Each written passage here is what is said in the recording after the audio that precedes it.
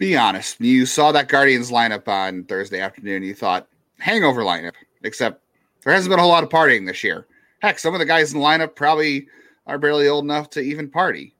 And instead, the Guardians turned that into their best offensive output all year, which really says none of us know baseball as much as we think we do sometimes. You are Locked On Guardians, your daily podcast on the Cleveland Guardians, part of the Locked On Podcast Network, your team every day.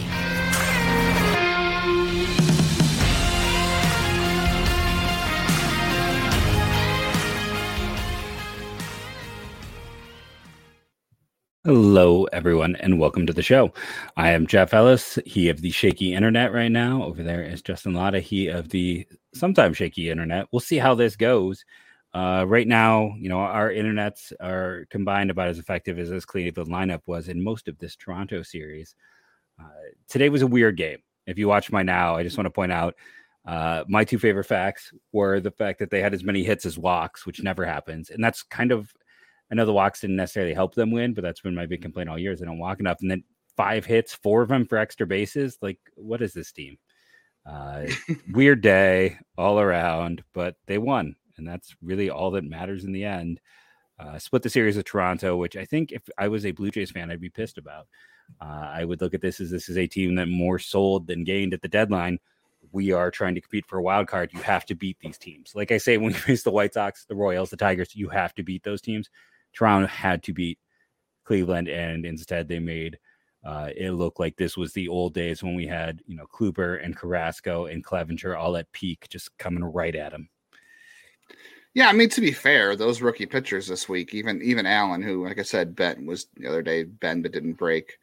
They were good. They went out and did good stuff this entire series, and that's, like I said, that's a good lineup, and they struggled for the better part of the week offensively, so give those guys credit, but boy, that was just a very, very odd game. I mean, seeing that lineup in general just was kind of mind-blowing. And we're going to talk about the lineup from last year to this year because I want Jeff to I want Jeff to guess who was in last year's lineup at this time versus this year, because the lineup today was kind of mind-blowing just considering how different things look a year later.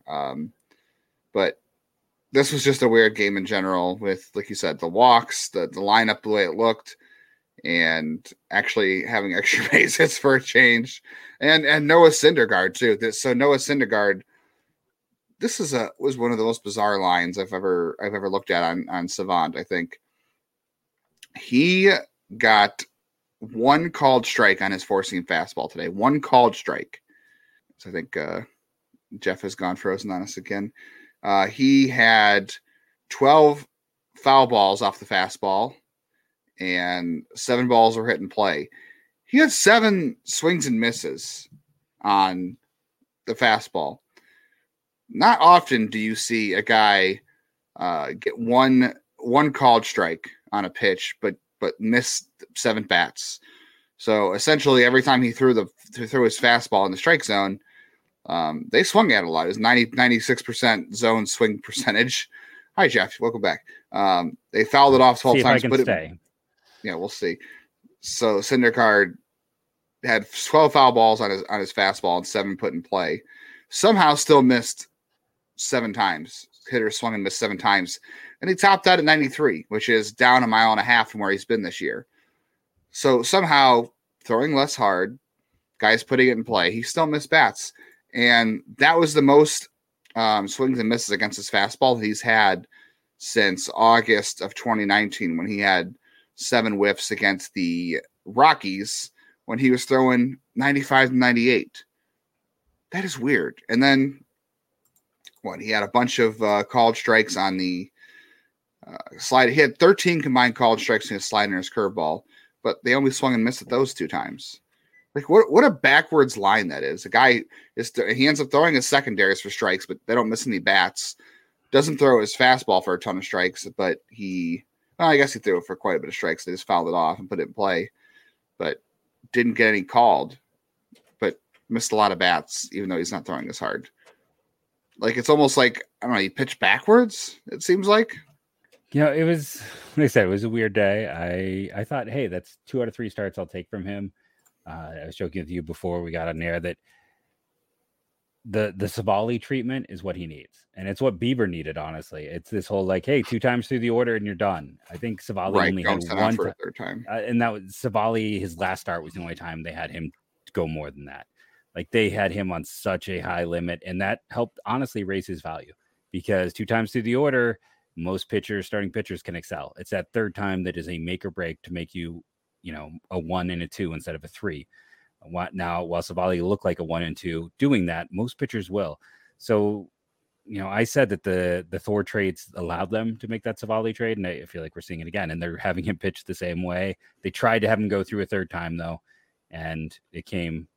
Wheels started to come off, and then they took care of business. And I mean, Toronto with runners in scoring position, it was atrocious. All series, both teams, really.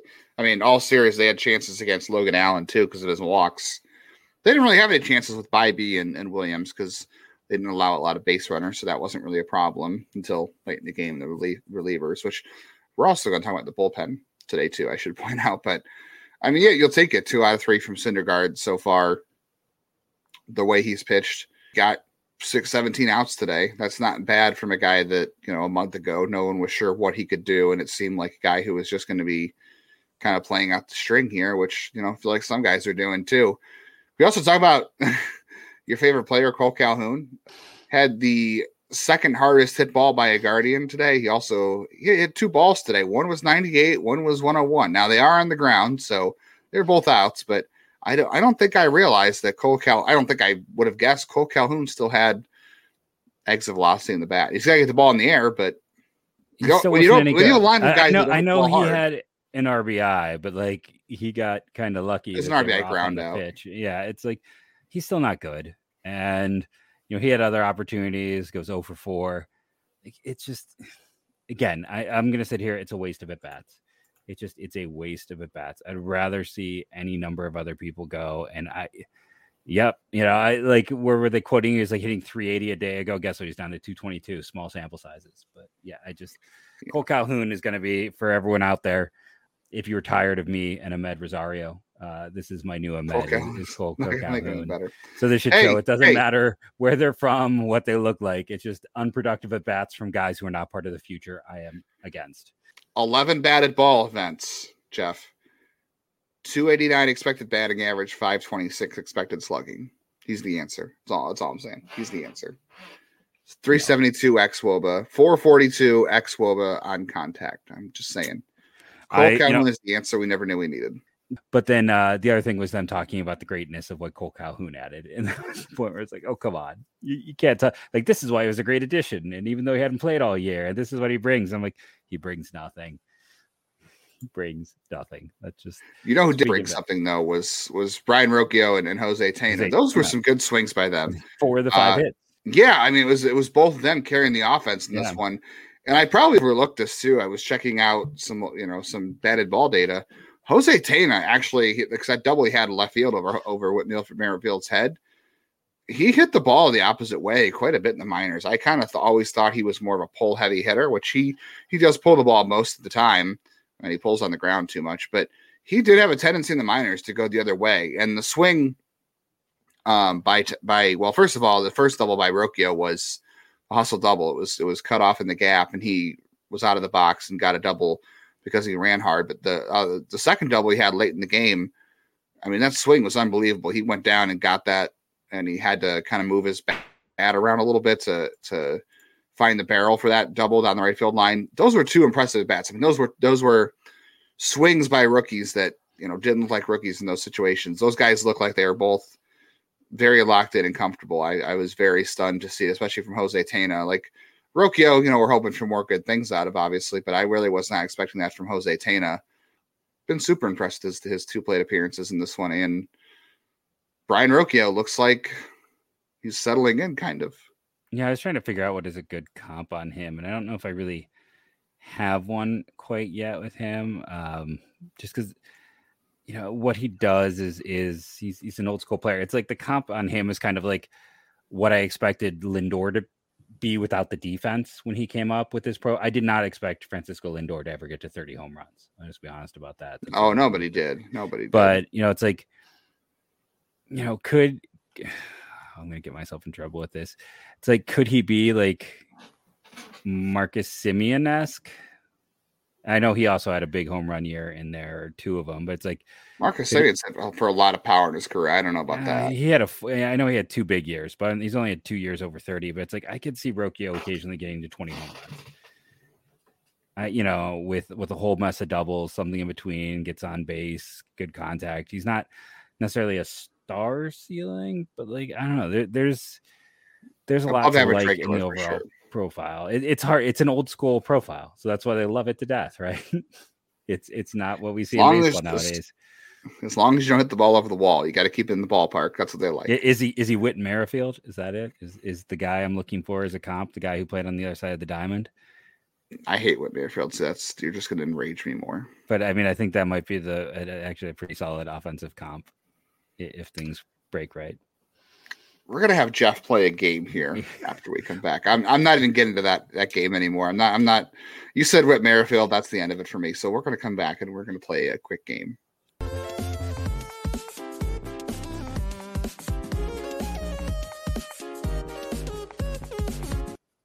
Today's episode is brought to you in part by Sleeper.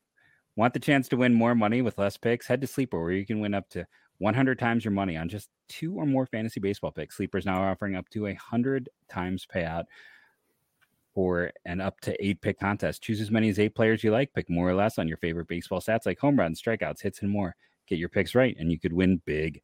Think Jose Ramirez is going to bang, smash more on home runs. Think that Tanner Bibee going to K a bunch of guys, smash more on strikeouts. Entries can be made 30 seconds or less. It's that easy. They also have safe and fast withdrawals. Use the promo code Locked On. You'll get $100 match on your first, up to $100 match on your first deposit. Terms and conditions apply. See Sleeper's terms of use for details. Currently operational in over 30 states. Check out Sleeper today.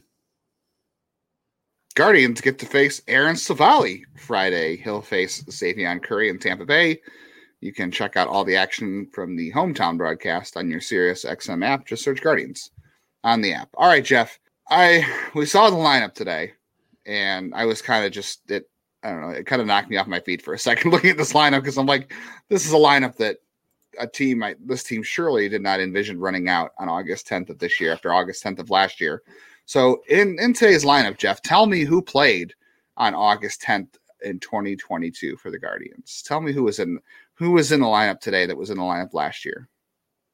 Did you know Whit Merrifield didn't debut till he's 27 years of age? So Jose Ramirez. Go Guardians. Go on out. No. We got Jose Ramirez who played in this one. Okay. There's 4 There's 1, 2.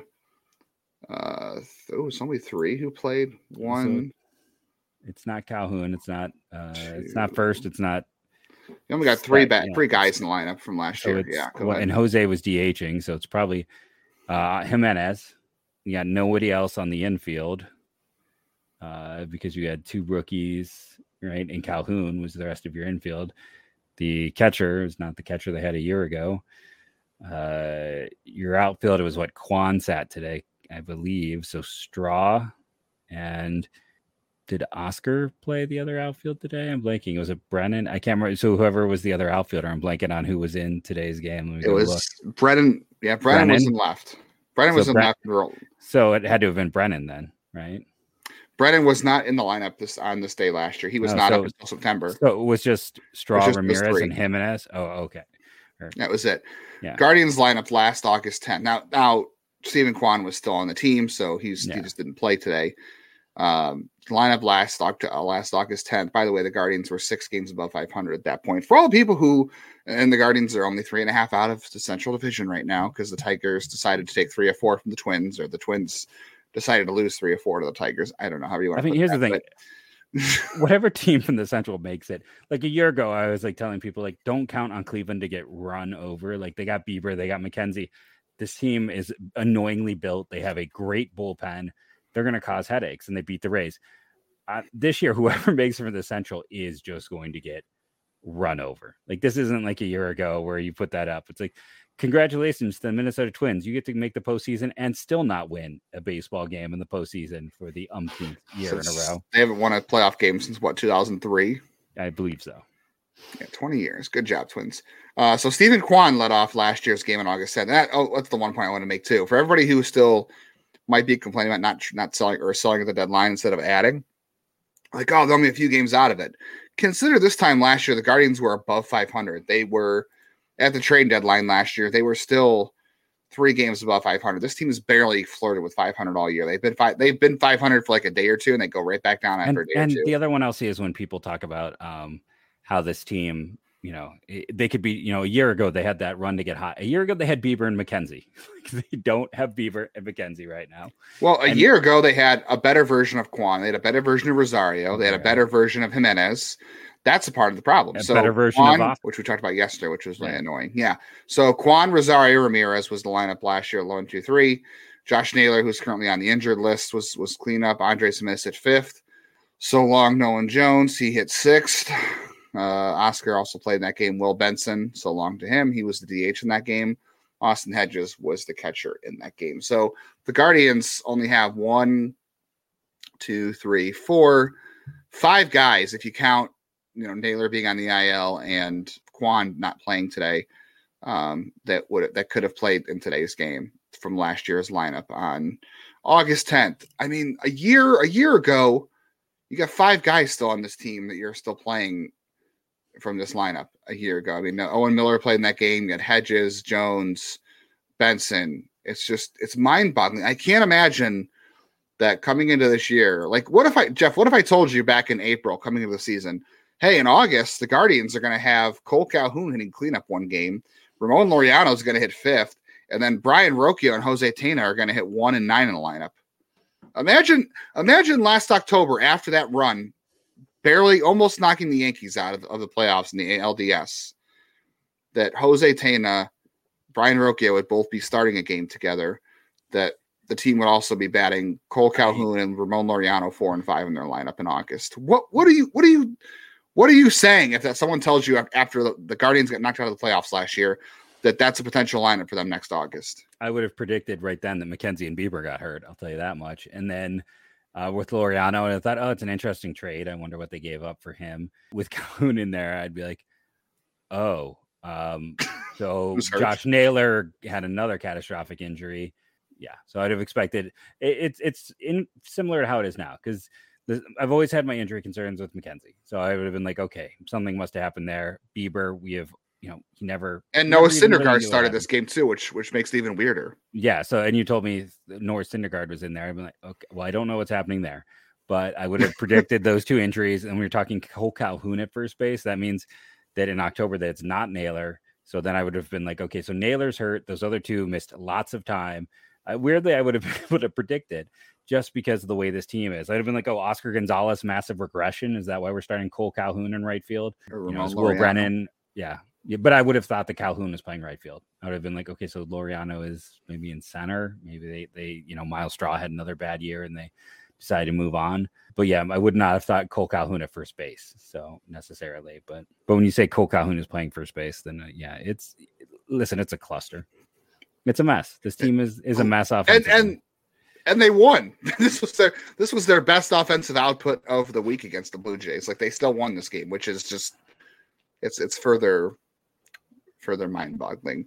And someone asked me today, it's like I still think Tena is likely a utility guy. Rocchio, someone was so afraid that he was going to fall apart after those 2 bad throws, but if anything, he's just come back and hit better since, and we'll see. Andres had a nice swing earlier. He had the double.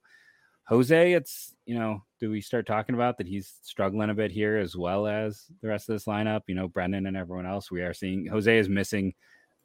I didn't think protection existed, but maybe it does. He seemed to be, they intentionally walked him twice. So that stands out. But this Tampa series, man, can I just ask a personal favor that they just cream Savali tomorrow so we don't have to deal with the fallout? because I don't want to deal with the fallout. So I'm just asking to whatever baseball gods there are, personal favor. Obviously, lead off Brian Rocchio and obviously play Jose Tena. That's what you have to do to win games. Cole Calhoun's got to hit cleanup, which he probably will hit cleanup against the Valley. Let's be honest. All right, we're going to talk about the bullpen, and Cal Quantrill made a rehab start the other night. We're going to talk about that, and we'll talk a little about the race series coming up. Guardians Rays, 7 o'clock Friday night in Tampa. You can catch that action. I'm sorry, it's 6:40, not 7 o'clock. It is 6:40. Make sure you search Guardians on your XM app for that audio. All right, bullpen. So obviously, if you watch the game or you look at the box score, not a great day for our guy Aniel De Los Santos, who's had an up and down year. The numbers overall bullpen. Yeah, that's the thing. Like, everybody on this bullpen, I mean, Sam Hench's numbers look terrible because he was out early in the year and he hasn't as many outings, but he's also had a lot of bad outings too. Yes. Again, listening to the radios, I was doing it. I agree with Tom Hamilton. This was probably his best outing of the year. Yeah, by far it was. But everybody in this bullpen this year has had a game almost once a week. That's part of the inconsistency here. The bullpen isn't as good as it was a year ago because whether it's De Los Santos or Sandlin or Morgan or Hench's, Clase at times, Stephan, has had weeks where he has been completely lost. Everybody has had like a week or like a couple appearances here and there where they have just completely crapped the bed. And they've taken turns doing it. It's not like it's the same guy each night. Like De Los Santos today came in was not good. He could not throw a strike, and then when he did, it got hit. I will say the first ball he gave up was a little squib, so that snowball on him. But everybody has kind of taken their turn to have struggles for a week or a game or two in a row. They never do it the same night. It's like the team, except for the Texas series where they all seem to have issues. Every night they've run somebody out, and it's like one guy is terrible and the next three guys are great, or the first three guys are great and the last guy is terrible, whoever it is. The bullpen, I still think, is going to be fine. Like there's no guarantees. Like obviously they were good in the first half this year, right? They haven't been good in the second half. There's no guarantees that any of these guys repeat the performance next year outside of Clase. They're still fourth in baseball in bullpen ERA.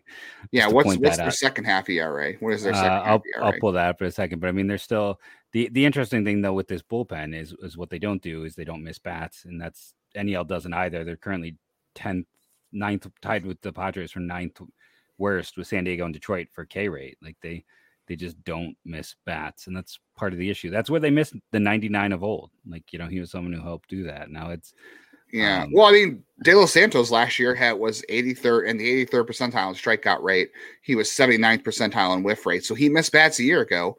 Like, he's not as good as he was a year ago, but I also would not move on from him. Like, I know I saw someone on Twitter saying like a month ago everyone would DFA Trevor Stephan. They were mad about Trevor Stephan saying like the contract they gave him. Those guys are so cheap in terms of the relief and what they're doing, and it's not going to be this bad again next year. The bullpen, I think, still 9th in FIP if you want to look at predictive stats. Like it's a top 10 bullpen. It just so I mean, Stephan had to grind through 24 pitches to get 2 outs today. Not great, but he got through it, and he had some tough battles that he won against Alejandro Kirk, who puts the ball in play a lot and can be hard to strike out at times. Yes. And he got maybe a little bit of a gift against George Springer, who also is hard to strike out at times, even though it was a close call. But, bullpens are so volatile year to year. And again, these guys could all come back next year and be even worse. They could, but they could also come back and be better. And they're still, De Los Santos costs almost nothing. Trevor Stephan, in terms of what he can do for you, costs almost nothing compared to what is out there in the market. There's no reason to give up on these guys because of, a couple of bad outings. And yes, they've been kind of, each guy has had their hiccups all year. But overall, you have to come back with a lot of these guys next year. Yeah, 9th worst since July 1st, to give you that second half data you asked for. Middle of the pack in FIP, though. So, again, 15th, literally middle of the pack. So, even when they're bad, they're just middle of the pack bad. And their WAR is actually, again, they're tied for 17th. So, The bullpen has struggled more in the second half, but they are, when we say they have struggled, we're saying they've struggled to middle of the pack. And they were no longer an elite bullpen, right? And be honest, Michael Kelly and Daniel Norris both warmed up. I think Michael Kelly pitched in this series, but Daniel Norris and Michael Kelly both at least warmed up during this series. I don't know how many people remember that those two guys are still in this roster. Like, Daniel Norris is still here. He didn't pitch the series, but he's still there. Michael Kelly did pitch in the series. He probably shouldn't have, but he's still here. That's bizarre, but that also tells you, like, that's why a certain reliever is not back up. Those two guys are still hanging out there as, like, you know, break glass in case of emergency relievers, and they don't have one guy they needed a year ago. They haven't needed him. Remember how many times we're like, there's no one left in the pen. That we're in that situation where of late the pen's been a little more reliable. Trevor Stephan took care of business. Yes, he probably got a gift strike against Springer, but you know, he took care of business. They won that game. He has looked better. Clase was great in the ninth, and then like Clase's last 3 outings were unlucky, bad defense, and he still saved 2 out of 3 of those. And he is, I believe, back to the save leader. So I think the bullpen it's gone from great to mid, and I think we know who the keepers are and who they aren't. And listen, I'll let something slip that I think they had talks with maybe trading a lesser piece of the bullpen. I'm not gonna say anything beyond that, but I think I can safely say that we heard that there were talks of trading one of the smaller pieces, and they might revisit that this offseason. They're not looking to move Clase, they're not looking to move Stephan, but I think there is always the possibility to trade a lesser arm, especially because they drafted Andrew Walters, who could pitch for this team next year out of the bullpen. Franco Aleman is going to be a top 20 prospect. I know he didn't make MLB's list, but that's just an oversight. Like, he is the best reliever in system. There's going to be guys who are ready to step up. I'm not too worried overall, but bullpens are volatile year to year, and it's just about, a reminder that when relievers go through hiccups, that it takes a while to come out of it sometimes. And, everybody's kind of had their chances. Speaking of guys who haven't been here, we failed to mention yesterday's episode that Cal Quantrill made a rehab start for Columbus, and it did not go well. He gave up, I think, 6 hits and a couple of runs and an inning in the third. And, he threw 93, 94. I think he hit 95. Velocity, doesn't always tell you where a guy is sometimes, but because I think he was still throwing that hard, even though he was hurt. I don't really know what to make of Cal Quantrill right now. And if he comes back, I mean, it's hard to say. I'd imagine they'll probably still want him back for 2024, but coming back this year, I don't know. It's going to be hard to say. And Joey Cantillo also had a good start on Thursday evening too. We were talking about guys who might get, some starts down the stretch or maybe appearance in September. We're not sure if Bieber or McKenzie will come back. They're still playing catch at this point. Joey Cantillo, 7 strikeouts in 5 1/3 innings, 1 walk. He's got 3 walks in his last 2 starts combined, and he's walked 3 or less in his last 4 starts each. So he was throwing 98 his previous start. He's up to 96 this past start. I would like to see Joey Cantillo make his major league debut before the end of the year as well. No, it'd be nice. He had a good game. Hopefully my internet's working right now. Another good game for Lavastida. The one thing I'll say about Quantrill to watch is he did make $5.5 million in arbitration. So we are entering a point with him where he is there is a small chance he could be DFA'd just because of what he will cost.